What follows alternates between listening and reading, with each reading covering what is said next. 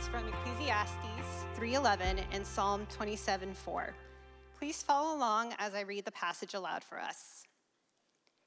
He has made everything beautiful in its time. He has also set eternity in the human heart. Yet no one can fathom what God has done from beginning to end. One thing I ask from the Lord, this only do I seek, that I may dwell in the house of the Lord all the days of my life, to gaze on the beauty of the Lord and to seek him in his temple. This is God's word. Thank you. Morning, church. Happy Mother's Day to all you moms. My daughter, Juniper, got picked out Ashley's card this year, and it said, Moms Run the World on the card, and there's nothing truer at all than that. We've been in a series called The Good, Beautiful, and True, or The True, Good, and Beautiful, or The Beautiful, Good, and True. Like, I think it's beautiful, good, and true, but we'll get into that later. On what is classically called the transcendentals. That is, those things that are innate in the human soul, our desire that we can never get enough of. We can never get enough goodness. We don't want just a little bit of goodness and some badness. We want all good. We don't want some truth and a little bit of lies sprinkled in there. We want all truth. And we don't want some beauty and some ugliness. We want all beauty all the time. And these things point beyond themselves to the divine, to Yahweh God. That's what we've been talking about. So we've been getting into philosophy to do this. We've been getting into church history to do this. Like, we've been kind of weaving around kind of everywhere. This morning, we're going to end this in the series. And I would like to give you a plea for beauty. I'm going to talk about beauty. I'm not going to get too much into it. I'll just do like a plea. I hope to do a full-on beauty series a little bit later on. And then Pastor Jess is going to come up and follow up with a plea for creativity. So it's a team teaching this morning. Happy Mother's Day. So there you go. My part is a plea for beauty and our need for beauty. So humans, we need beauty. Now, not just we need beauty, but we need beauty as an apologetic. I think beauty is like the missing apologetic of our time. So that's where we'll start. Anyone familiar with the writer, author, psychiatrist Kurt Thompson? He's written a bunch on, he wrote a book called The Soul of Shame. He does a lot of things in and around shame. He's a psychiatrist who does the work like intersection between neuroscience and spiritual formation. Well, his latest book is called The Soul of Desire, and it's basically a book on beauty. And it says, the subtitle is Discovering the Neuroscience of Longing, Beauty, and Community. And if you read this book, the first 2 chapters, he talks about desire, and then he goes into beauty and does this really, really remarkable job, like kind of explaining what beauty is. And then at the end of chapter 2, he has this really great quote. It says this: if you're finding it challenging, he says, if you're finding it challenging to connect the dots or apprehend the significance of what I am saying, you're in good company. Our society is hell-bent on paying attention to the world primarily through the functional mode of the left hemisphere of the brain, on, quote, understanding the world in order to manipulate it. This means we end up not attuning to beauty, actively disregarding it, in fact, albeit often unconsciously, and consumed with engaging our world as a problem to be solved or a pathology to be diagnosed. Shame and fear truncate our awareness of beauty, not least as it pertains to our own lives. I share that quote because I know some in here have had a hard time following in this series. And some are like, well, I don't really get this series. I don't whatever. I can't wait to get to the book of Mark. And that's okay. There's no judgment at all. Actually, in fact, what Dr. Thompson says is that this is exactly how we are taught in the West to use our brains. We have left the transcendental reality of beauty, and we have left that in order to embrace truth, facts, data, information. And why do we do that? Why do we do that in the West? Why does our brains do that? Why are we trained to do this? Because, he says, we can use facts. We can use data and we can use information to our own advantage. We can manipulate our world with this data to, make money, get well, diagnose problems, problem solve. This is kind of how we're wired as kind of Western people. However, it's harder to manipulate beauty. It's harder to take beauty and go, I'm going to use this to my advantage. It's really hard to do that. Actually, the philosopher David Bentley Hart, who I've quoted and said I probably understand maybe 10% of what he writes. I'd probably say 5% of what he writes now. But I'll share with you what I think I understand. He says this. He says that we modern people have disenchanted beauty. And he says, quote, "The modern disenchantment with the beautiful as a concept reflects in part a sense that while beauty is something whose event can be remarked upon, we can talk about beauty. Oh, that thing was beautiful. And in a way that seems to convey a meaning. I think this is what that means. The word beauty indicates nothing.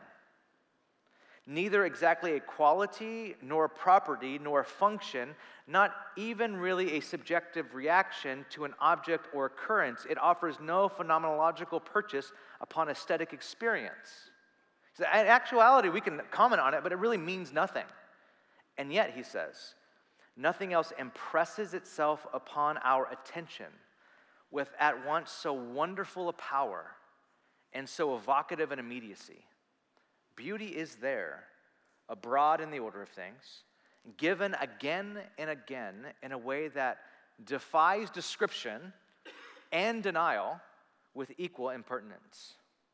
It's like there's something about beauty that's almost rude in the sense that it shows up and you can't really describe it. It defies description. Describe that beauty. It's like, it was beautiful. I don't have any other word for that. And it's also, you can't deny it. You were struck by the beautiful and you can't deny it. The modern disenchantment of beauty is for the reason why we do that is we can't really gain anything from beauty. It doesn't gain us anything. And nothing really real comes out of beauty, we think. And yet, nothing else really works on the soul like beauty does. We can't deny that. See, thanks to Descartes, we live with the assumption that we humans are thinking creatures. I think, therefore I am. By thinking, we can accurately and rationally perceive what is good. I can think about what's good, and we can do that in our heads, and once we know what is good, we can rationally decide what is beautiful. But that is not how the brain works. Dr. Kurt Thompson says that this is literally opposite of how the brain works. And he quotes who we've been talking about previously, the theologian Hans von Balthasar. Hans Urs Balthasar, I always call him Balthasar. Really long name. He writes this giant 7-volume work on beauty. It's called The Glory of the Lord. I have not read it. I'll just be honest, because I might read it one day and spend the rest of my life reading it. But I've read books about that book because those are long 7 volumes. Anyway, he writes this basically, and Kurt Thompson also reads a book about the book. But anyway, he says that Balthasar says we know beauty first. This is why he argues the transcendental should go beauty, goodness, and then truth. And the reason why is that we know beauty first. And then we know goodness, and then we know truth. Because we first encounter the world through our senses. We know if we're born into the loving arms of a mother, we learn everything we know from the beauty of our mothers. They're all of our senses. We learn knowledge through our senses. This is how the brain works. We know beauty first through our senses. Dr. Thompson agrees, this is literally how the brain works. He says, first we sense, and then we make sense of what we sense. Balthasar says that beauty is what attracts us to goodness. Being immersed in the beautiful and the good necessarily enables us to comprehend what is true. He says that of all the transcendentals, the beautiful is the closest to our senses. Again, one writer who studies Balthasar and writes a really good primer on it says, quote, "The significance of the beautiful is that it indicates how an object might be outside us, facing us, and yet at the same time draw us into itself." I share these quotes because I think every sentence is pregnant, and they say it way better than me. Listen to this first sentence. What's so significant about something that's beautiful is that the thing that's beautiful is outside of us, it faces us, and it draws us into itself. Of all the other transcendentals, the beautiful is the closest to our senses. It is therefore more directly present than all the other transcendental properties of being. The beautiful is a fully objective property of being, but it is the nature of this property to be communicative, to communicate itself to observers. So the essence of beauty is that it draws you in, it communicates something to you, it awakens you to something. He says the beautiful is reality under the aspect of form, known as such by imaginative intuition, just as truth is reality best known through propositions, by intelligence, and goodness is reality best known through values, by moral sense. Now, why does this matter? Why are we arguing about beauty? Why am I making a plea for beauty? Why does this matter at all? We're in a church. Why does this matter for the Christian life, for the way of Jesus? Why does this matter? And here it is. This matters because God himself chose to use beauty as the way of making himself known to the world. God chose beauty as the way he would make himself known to the world. Think of Jesus. Jesus, the incarnation of God, so that we can see and touch and hear and smell, and now through communion, taste, that we can, with our senses, the incarnation, so we can behold the beauty of God in Christ. See, many of us think that we Christians, we believe because the Bible is true. We're like, why do you believe? Because it's true. And we just want to get all the facts right. But before the Bible was written, it was beheld. Before anything in the Bible was written, it was beheld. This is what John writes in 1 John. This is what he writes to people who want to know about this Jesus, beautiful Jesus, who through his cross, his redemptive purposes in the cross, and his resurrection and his ascension, who he is. And John says this, that which was from the beginning, which we have heard, which we have seen with our eyes, which we have looked at and our hands have touched, this we proclaim concerning the word of life. Life appeared, and we have seen it and testified to it, and we proclaim to you the eternal life, which was with the Father and has appeared to us. We proclaim to you that we have seen and heard. What John is saying is we beheld Jesus. And what we tell to you is the thing that we've seen in beauty. Actually, the whole Bible is something that was beheld. They saw the beauty of Jesus and then learned its goodness and then learned it was true. See, the ethicist Timothy Patisis writes in his book, The Ethics of Beauty, and if you ever get this book, it's like ginormous. It's like hugely thick. And in this book, he says that the New Testament began, our New Testament began as a response to a theophany, a response to God revealing himself, from God showing himself, revealing himself to us. He says, the resurrection and the crucifixion of Christ, the incarnate Son of God, shone out to the world and all but compelled a response and action of thought and beauty. Like, we beheld the crucified Christ and the resurrected Christ, and it exploded. This beauty of God exploded and ignited what we have written in the Bible, what we have portrayed in art, all of this stuff, because beauty awakens. He actually says this, since those first witnesses of God's appearing were found to be faithful and true by still other faithful and true witnesses, in a succession lasting from apostolic times until today, the theology of the Christian community has ever remained a reflection upon beauty. What you have in the church, what you have when you're reading the scriptures, what you have when you worship, we continue to reflect on the beauty that is Christ, the revelation of God. Now, why does this matter? Again, let's click into why does this even matter? Because beauty awakens us. It awakens us to a greater reality, which brings me to Ecclesiastes chapter 3, verse 11, which we read at the very beginning. In Ecclesiastes 3, here's a quick overview of the book of Ecclesiastes. By the way, some say that Ecclesiastes should be the very first book of the Bible you read because it frames up the human problem. Ecclesiastes was written by someone called the teacher. Okay, the teacher basically has the entirety of the book except for like the first verse and the last verse. But the whole rest of it is the teacher. He's telling you about wisdom. He's giving you wisdom. This is what wisdom is. It's like learned wisdom. He like embodied it. And the teacher says this about wisdom. He says, verse 2, you want to know you want to know the world? You want to know about the world? He says, meaningless, meaningless, utterly meaningless. Everything is meaningless. The Hebrew word here is hevel. Hevel. Hevel, hevel, everything, hevel. This is used 38 times in the book. Meaninglessness.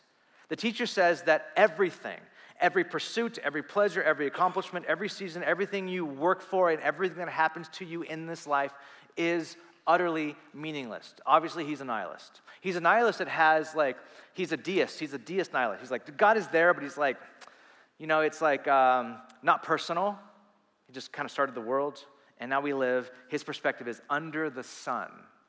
The perspective of life under the sun, or what we would call like the universe, like the fixed perspective of life under the sun. And why does a teacher think that life is meaningless? Some translations say the word vanity. I don't think vanity and meaningless is the best interpretation of hevel. Hevel, the word is literally smoke, vapor, a mirage, a hologram. It means to go for something that you thought was there, that you thought had weight, that you thought had meaning, only to find out that it had no real substance at all. It wasn't solid or it wasn't real. Like pleasure, like money, like knowledge, like sex, like traveling. You think subconsciously, if I get this thing, then I will have a life. This will give my life meaning if I get this thing. And then you get it, and it doesn't. When I move to San Francisco and then I get that job, then my life will have meaning. You might write that in your journal, but most of the time we don't write that in our journals. But we subconsciously believe that. And then we get the thing, and then it doesn't. It was like something that was real, and we knew we were going for it, and then we get there, it was just a mirage. So we keep going. Well, if I get that partner, then my life will have meaning. And we get that partner, and it's a mirage. And it goes over and over and over again, and eventually it turns to things like drugs, and it turns to things like complete checking out and absolute nihilism. Like I've said before, this is literally every single biography of someone famous. This is how it goes. I thought that this would change my life, and it didn't. I thought that this would give me meaning, and it didn't. Hevel. This is what he says. He proves this argument by living through it, not just by studying it. He goes through it. Chapter 2, he says, so I said to myself, come on, I will test you with pleasure and find out what is good. But that also proved to be meaningless. Laughter, I said, is madness. And what does pleasure accomplish? I tried cheering myself with wine and embracing folly. My mind still guided me with wisdom. I wanted to see what was good for people and do under the heavens during the few days of their lives. What was good? He does it all. He tries to fill his mind with knowledge. He tries to fill his body with hedonism. He tries to fill his pockets with materialism. He tries to fill his conscience with ethics. He tries to fill his spirit with spirituality, and they all break down. He goes after knowledge, and he says, to know is better than to be ignorant, true, but there are some times when you know so much that you realize how much of a bummer life is. It's way better to be ignorant. Because if you know, you realize, oh my gosh, this is kind of meaningless. And, he says, really smart people can do really stupid stuff. Have you ever met anyone like that? They're really smart, and they do the stupidest things. He's like, yeah, and it's folly, and it's hevel. You could be really smart and still do dumb things. Hevel, he says. Okay, well, I'll try hedonism and pleasure. He says, numbing is fun. Numbing out is fun, it's pleasurable, but if you're looking for meaning, you will not find it here. You will find distraction, you will find endorphins, you will not find meaning. Hevel. And then he says, well, what about work, wealth, and power? Well, he finds that this is one of the worst things of all because you can build a wealth and build a fortune and you will die and leave all of that to your stupid kids. This is what he says. He must have watched Succession. This is literally that, but that's actually the history of the world. He says, that's the dumbest thing of all. You give it to your children who will probably waste it. Hevel, hevel, hevel. So he says in conclusion, after all these attempts for wisdom, pleasure, and wealth, I hated life. I hated life. What do people get from all the toil and anxious striving for which they labor under the sun. All their days, their work is grief and pain. Even at night, their minds have no rest. This too is meaningless. It's all meaningless.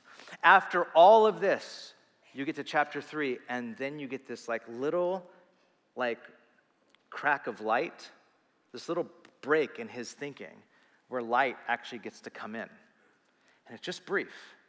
And if you just read it, you might miss it. It's chapter 3, verse 11. And he says, God has made everything beautiful in its time.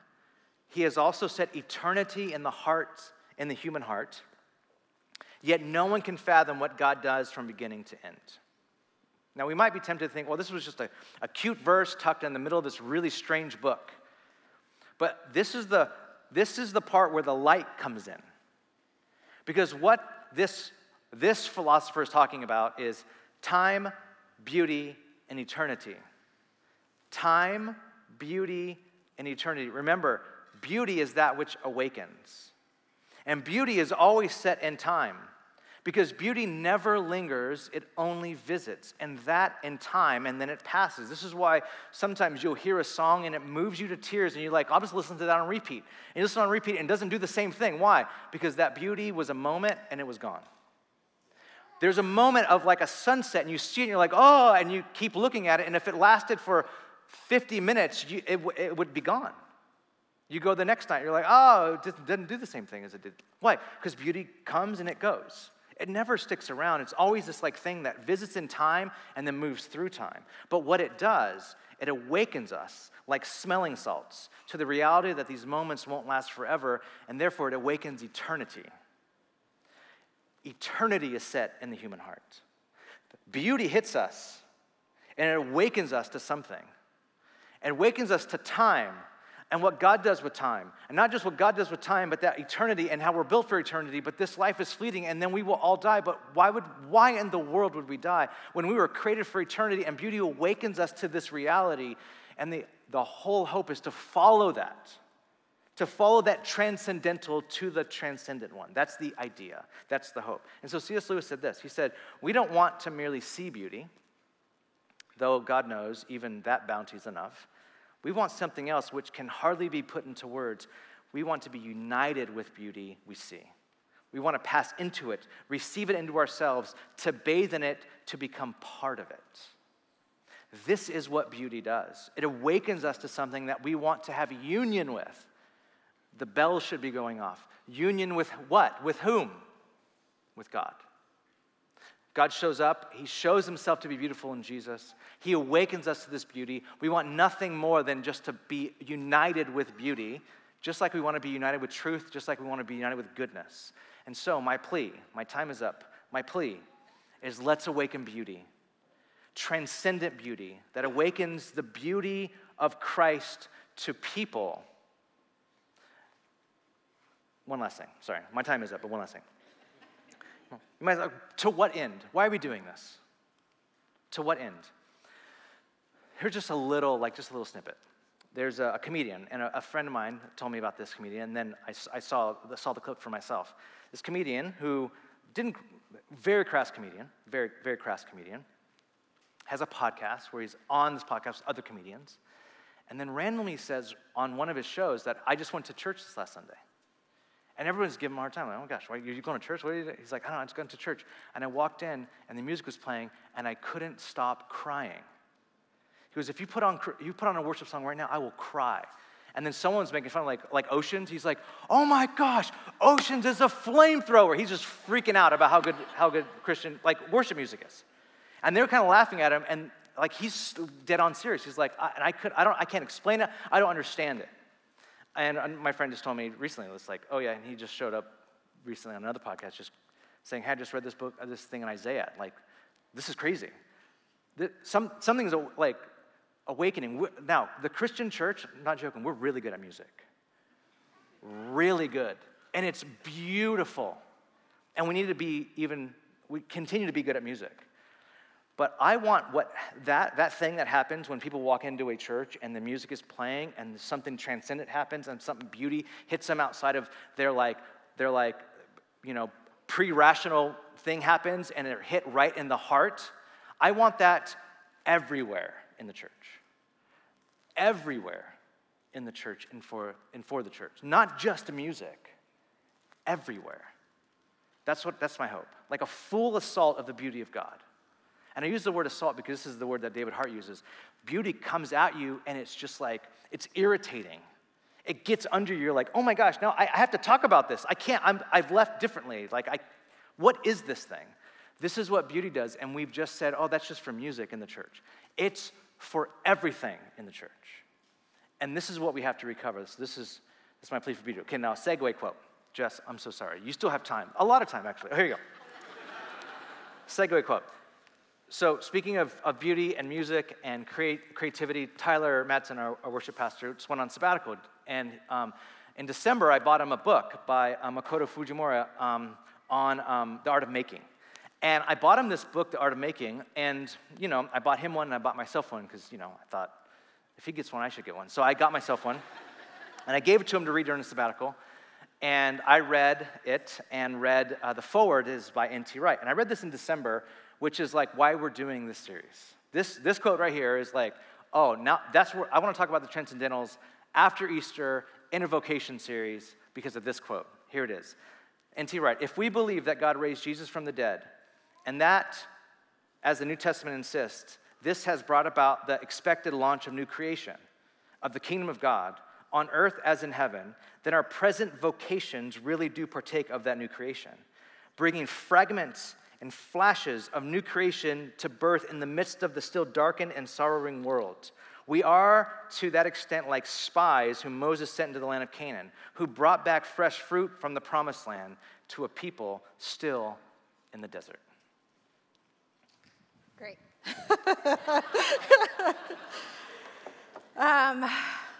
I'm not rushed, so I'm just going to go until we end. Yes, Dave had a beautiful picture of what we are to do with beauty, and I'm going to talk about what I think is the key, which is the creative imagination with God. And so before I start, I just want you to imagine with me really quickly, might be asking, like, what is imagination? So I'm going to have us play a little game. Let's pretend that we're kids or even adults. You might see me around town staring off at the sky or watching Carl the Fog.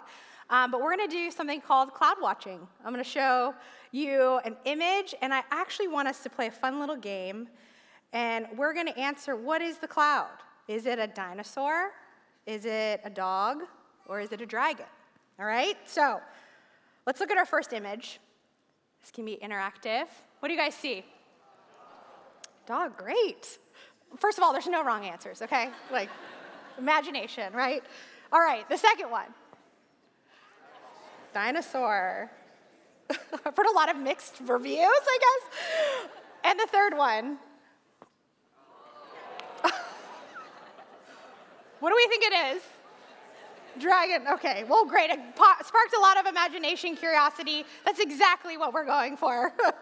So, I always want to say that this may not be literal dragons or dogs or dinosaurs in the sky, and maybe you saw something very different. But that's okay. That is us being creative and imaginative, right? The point is that we collectively experience something imaginative, right? Imagination is defined as the faculty or action of forming new ideas or images or concepts of external objects not present to the senses. Imagination is the ability of the mind to be creative and resourceful. See, imagination is not just thinking, right? Imagination is not just goal setting and then making plans. And it's not just a thought or an illusion. See, imagination is creative in nature. It is creating something. It is responding. It involves all of our senses, just like to beauty, goodness, and truth. It requires our mind and our body and our soul. It is what is often evoked as beauty calls to us in the world. So in light of beauty and goodness and truth, imagination is the thing that we use to join in the creation of new creation with Jesus. It is the ability to respond and create future realities with God. That beautiful NT quote gave us a perfect imagination of what that looks like. It's the thing, imagination is the thing that points us toward God. It awakens, it calls us, like our vocation, towards God. The invitation for us is to use our imagination, to be creative.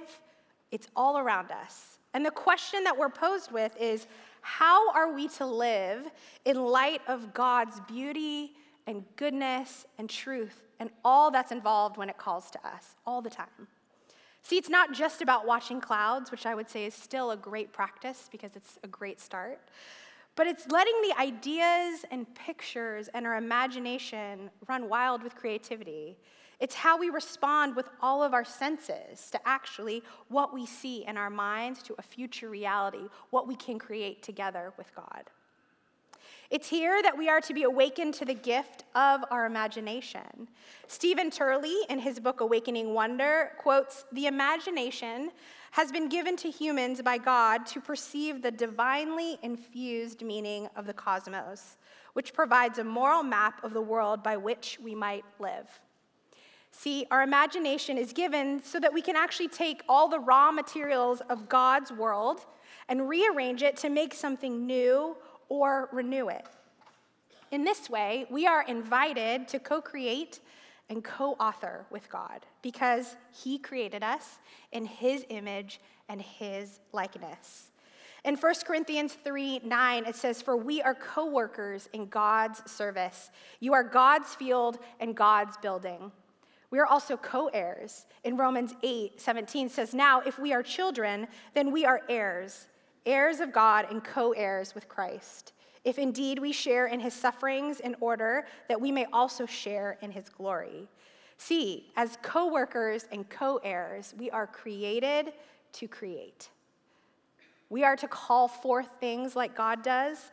We are to align ourselves and our lives and with others to create and make things with God.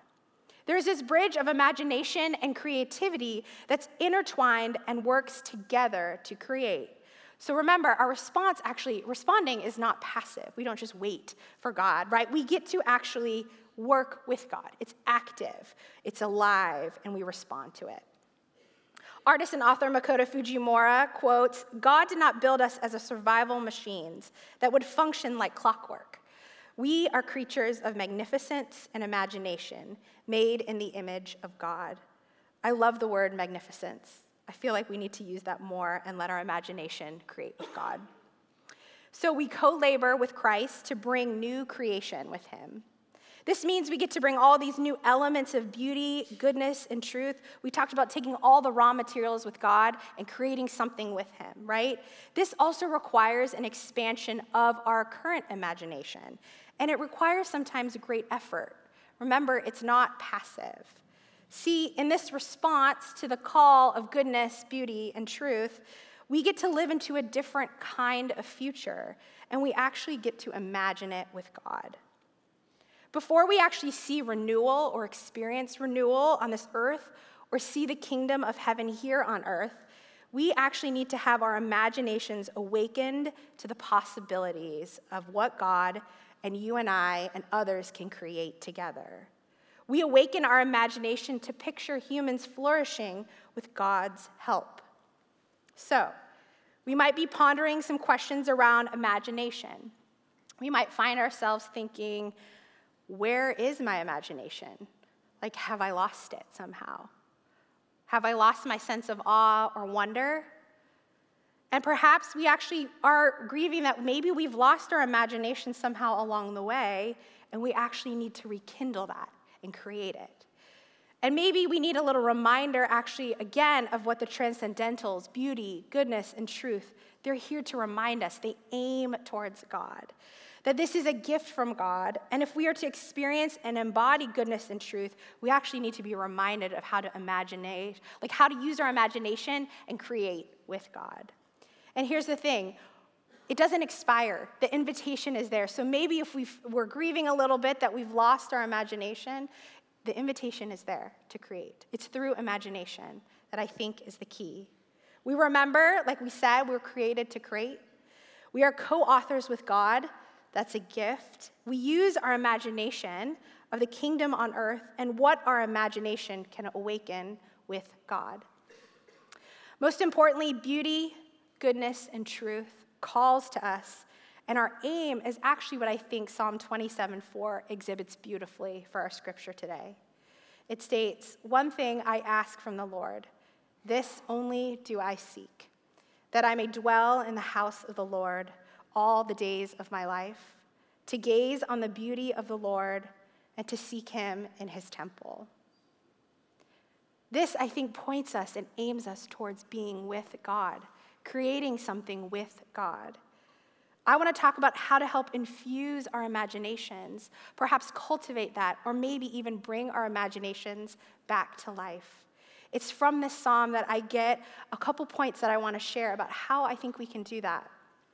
The first one is to be joyfully known. The second is to inquire. The third is to dwell. And the fourth is to gaze. And the first one, be joyfully known. We need to reinvigorate our imagination. This means we are to become interpersonally integrated with each other and with God. Meaning we not only get to deeply know others, but we actually get to be deeply known by God and by others. This is the key, right? We remember this is not just about receiving information, but we are received and known into the presence and the work of the Holy Spirit. Right? We get to be this kind of community that calls other forward to goodness and truth and beauty. And this is everywhere we go. It's all around us.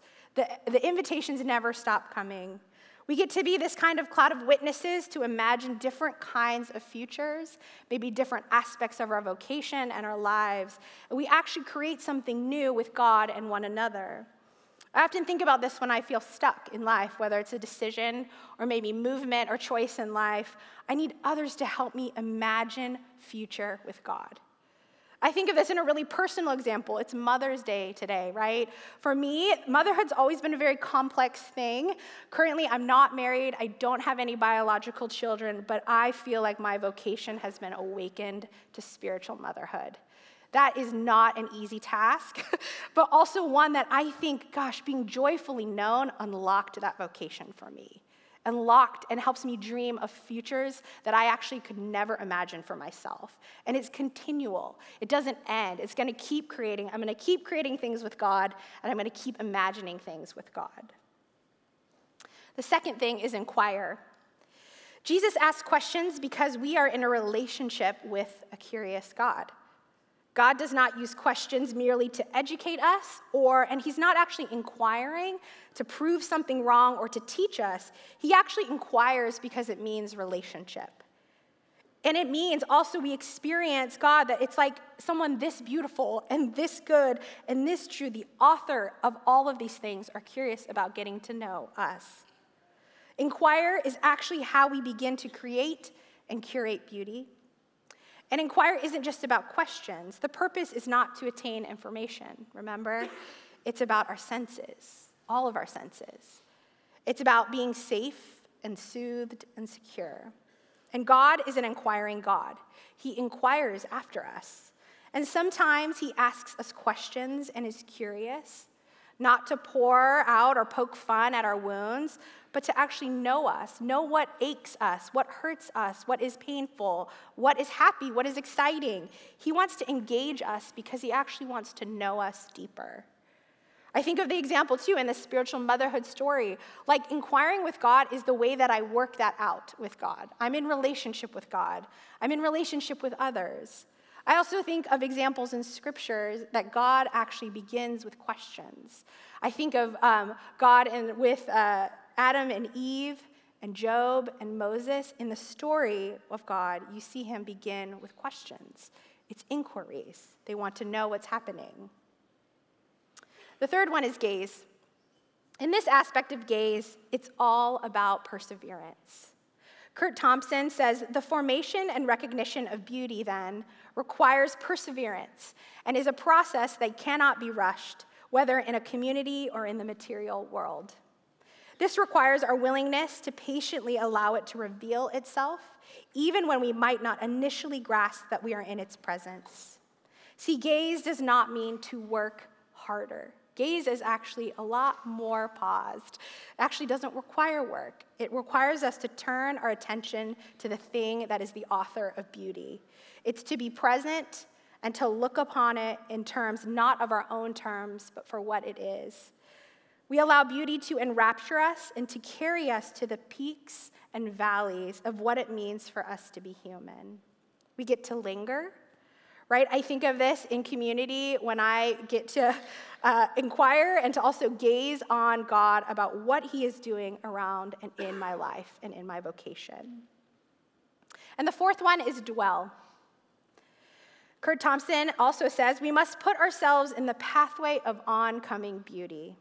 The art, the natural wonder, this requires our willingness to remain long enough for our sensing brain to adjust and receive, long enough for us to be fond by what we are encountering as much as we find it. I love that he talks about finding beauty is actually when we dwell, when we put ourselves in the pathway of oncoming beauty. Dave had so eloquently described that it is all around us, in front of us, behind us, everywhere. And we get to dwell in what God is doing. That is such a gift that we get to soak that in. We get to create with God. We get to see that on behalf of other people. See, dwelling requires tending. That means cultivating and tending, maybe relationships, or things, or dreams, or things and ideas that we have that over time, they actually can take root and bear fruit. We answer questions in our dwelling. Some of the most pivotal questions God asks is, where are you? And what do you want?